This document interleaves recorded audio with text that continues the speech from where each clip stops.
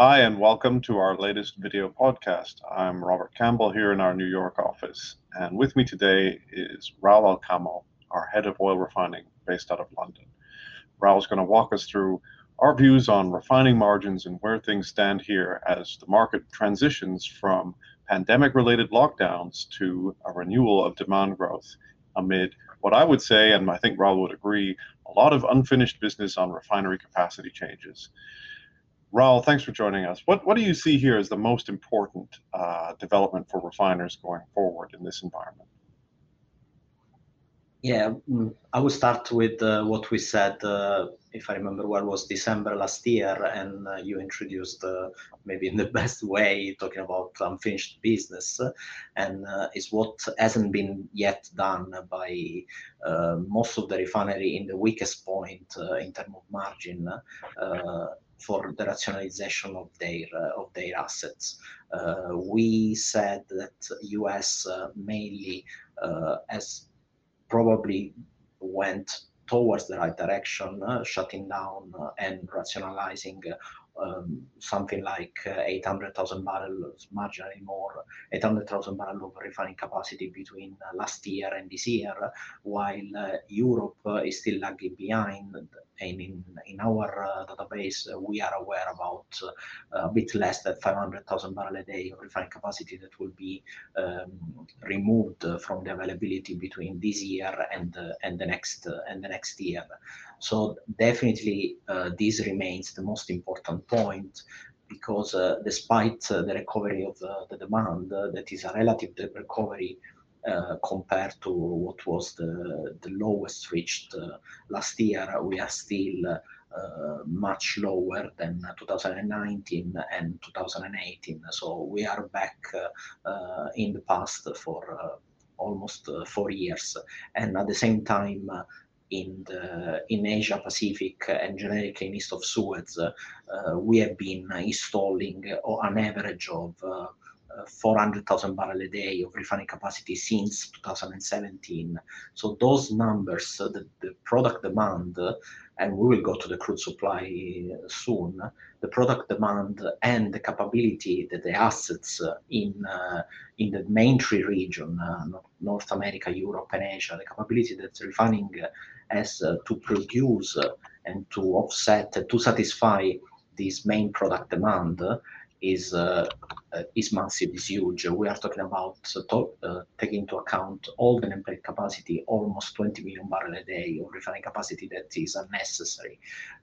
If you factor the maintenance and the offset that you generically have, we are still at 10, 12 million barrels of refining capacity that clearly could go offline, and maybe only at that time we will see an effect on the margins.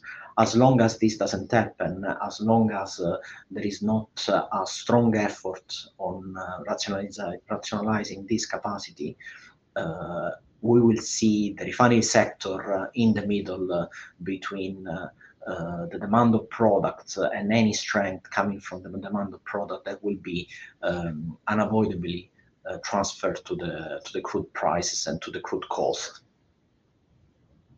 Yeah, I mean, the big challenge here really for a lot of European refiners is that they're being squeezed on both ends. They're squeezed on the crude side, as you mentioned, because OPEC is far more successful than they have been in the past at controlling the price. We also have this stronger demand from Asia Pacific for Atlantic Basin crudes. And at the same time, on the product side, there hasn't really been much of a reaction in margins.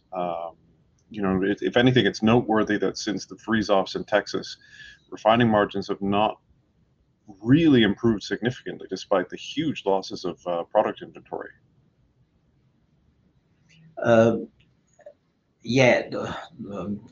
Again, the main point is that the refining sector in the end is in the middle between these two forces that are basically not caring about the difficulties that the refinery have to supply the crude to the assets, and don't have any problem on producing the main products. At the same time, and you mentioned the margins that is pretty obvious, of course, is a combination of the main product cracks. In the past, you had in Europe the distillate cracks that were performing and offsetting the weakness of mainly the fuel and the naphtha cracks, and in US you had the gasoline cracks doing the same job. And when the gasoline cracks needed to attract gasoline molecules from Europe to US, the gasoline price didn't need to offset the negative margin that Europe had. So you had the two strongest products produced by the assets that were doing the job to incentivize the runs, while today it seems that excess of capacity is creating a so weak margin and a so weak cracks on these two main elements that in the end the game and the drivers that used to be the main drivers for the refinery runs and for the refinery decision, for the refinery optimization in the past, just a couple of years ago, are not longer the drivers for such factors. And this in an environment where the configuration of the assets basically hasn't changed. So especially European refinery, and I would say marginally also the US refinery, are now in a different game where they used to optimize and change marginally or drastically the configuration of the refinery in function of the distillate cracks and in function of the gasoline cracks, and marginally driven by fuel and naphtha cracks, while today it seems that they have to run constantly at level of distillate cracks that in the past would have been perceived as extremely low, and would have been perceived more than perceived, would have been actually be levels that could not justify the presence of the refinery. Is still a last man standing game play where refinery not announcing complete shutdown are internally trying to cut the fixed cost that are not covered by these weak cracks. At the same time, you have Asia Pacific that is likely playing a different game, driven by other incentives. We mentioned in the past that most of the capacity that has been recently installed in China has been done to transform the heavy barrels, so the fuel and heavy crudes, into the petrochemicals. So therefore, for this kind of asset, the production of distillate, for example, can be seen as a sort of byproducts, and is not so relevant if the value of this distillate has to be kept down to allow the flow of distillate molecules from east of Suez to west of Suez region. And in this dichotomy of two different drivers, where the biggest amount of capacity, the biggest amount of production, and therefore the biggest amount of demand is clearly in Asia and in generically in east of Suez regions.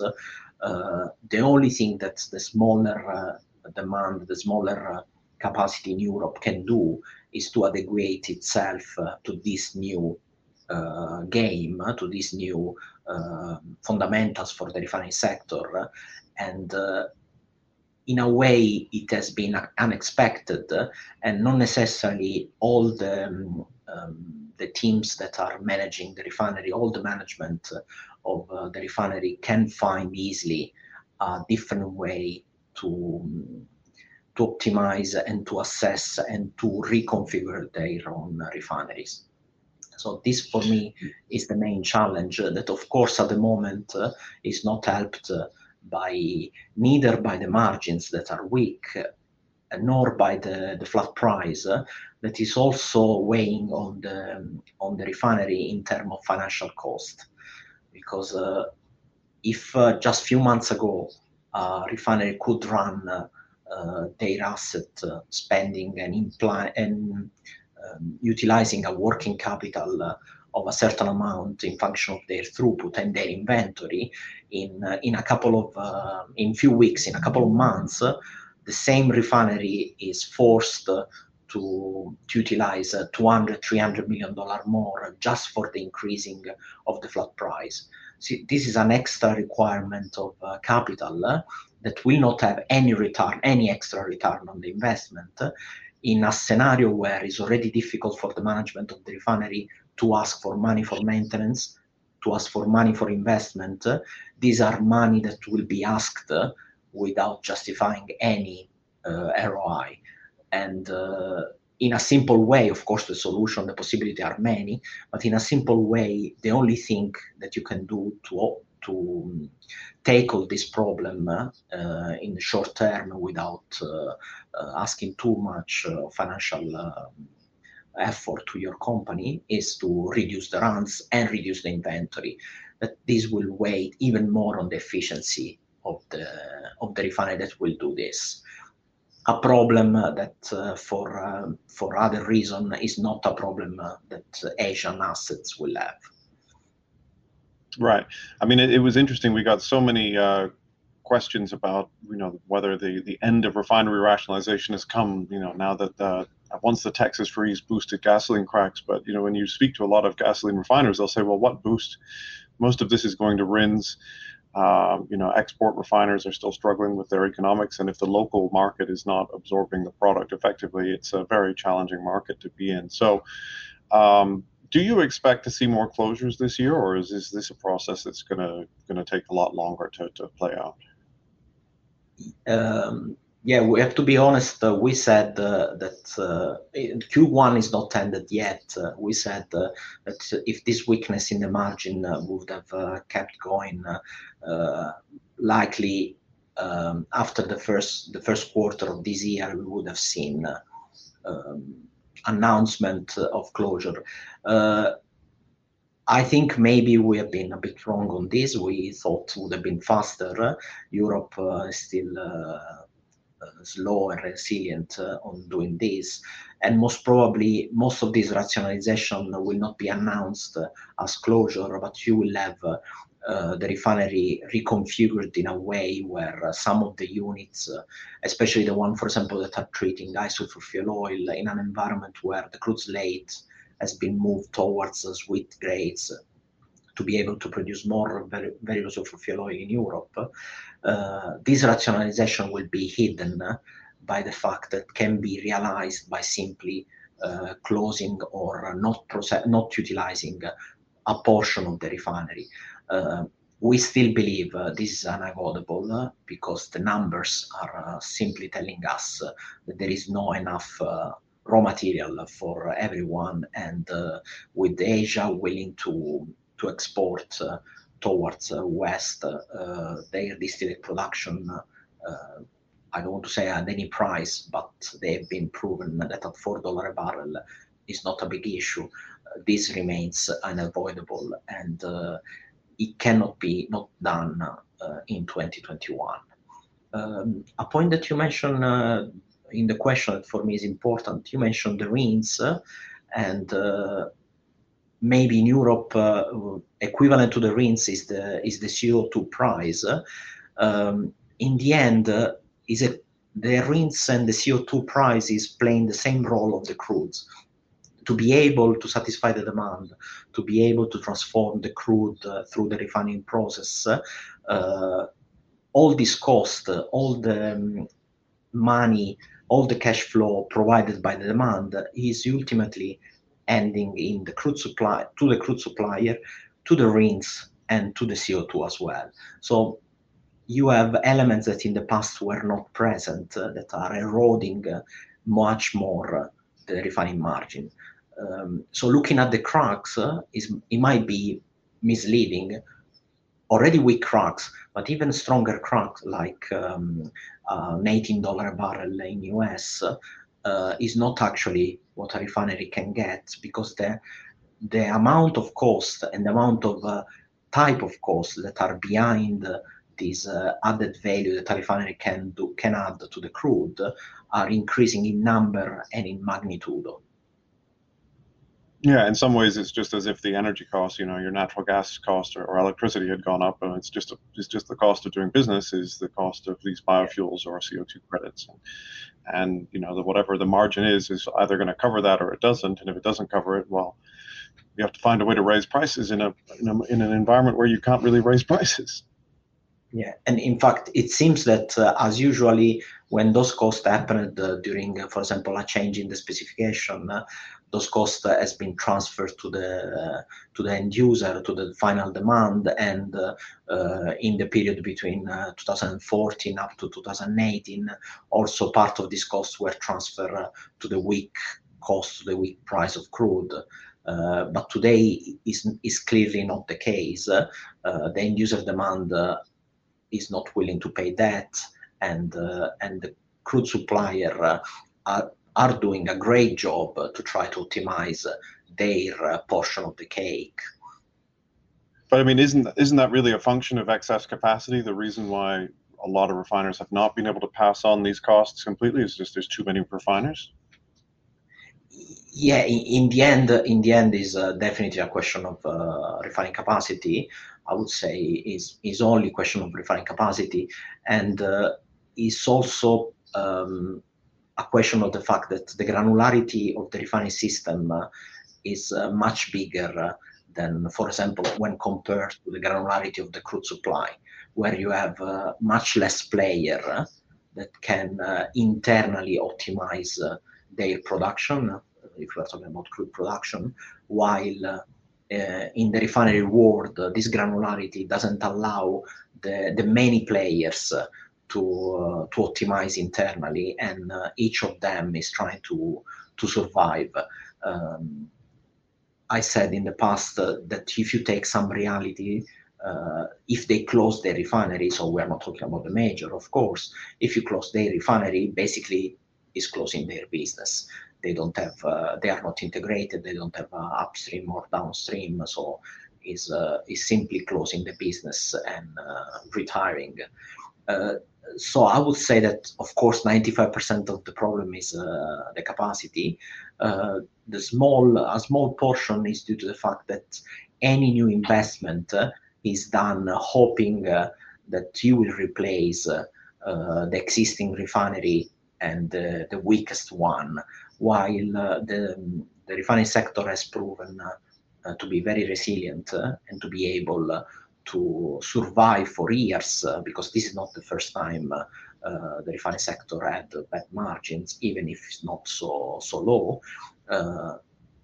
And it proved in the past that it could survive for years without actually even thinking about or investing in a change that once it started, in theory, it goes ahead and it cannot be stopped. So I would say that if the father of the problem is the capacity, the mother is the fact that refinery is not so flexible and is always hoping for a better day in the future, and it doesn't want to prompt react, especially in Europe, to prompt react to a weak situation like the one we are facing in the last 2 years. We've got time for one more question. So I would just say, I mean, we focus a lot on the marginal players, like one of these guys going to die. But I think in some ways the more interesting question is, well, what do you expect the second tier players to do in this environment? You know, the companies that are maybe not there's clearly a certain category of refineries, the big integrated ones with lots of petchems that will survive, that have no, without a question.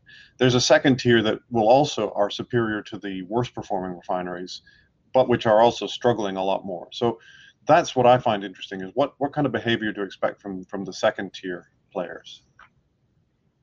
It depends a lot, and we also talked in the past about that. Depends a lot about their geographical location. If they can have a market advantage that can be exploited, while maybe in the past this couldn't be justified because of was not so important, and the market was not asking for this kind of investment. I'm mainly talking, for example, about the inland refinery. You might have this secondary tier that will be specialized in the production of the specific product that is requested by the demand of the location where they are. And another, and this more brainstorming, another potential thing is that if you have access and the possibility to invest money to move towards what is called energy transition, that for refinery will be able to transform the oil not only in road fuels but in electricity in a sustainable way for the environment. Maybe it's too early to talk about carbon capture for a refinery. It's still a process very expensive and not so efficient. But if the time that the system will take to rationalize the capacity is long enough, you might have a huge cost reduction for this technology, and this might be the direction that some of these second-tier refinery could take, especially because it can be described, they can be presented to the public opinion as advancing towards this energy transition, and will be, of course, well supported. That's all the time we have, but that's very helpful and very interesting. Thank you, Raul, and thanks to our audience for joining us. Thank you.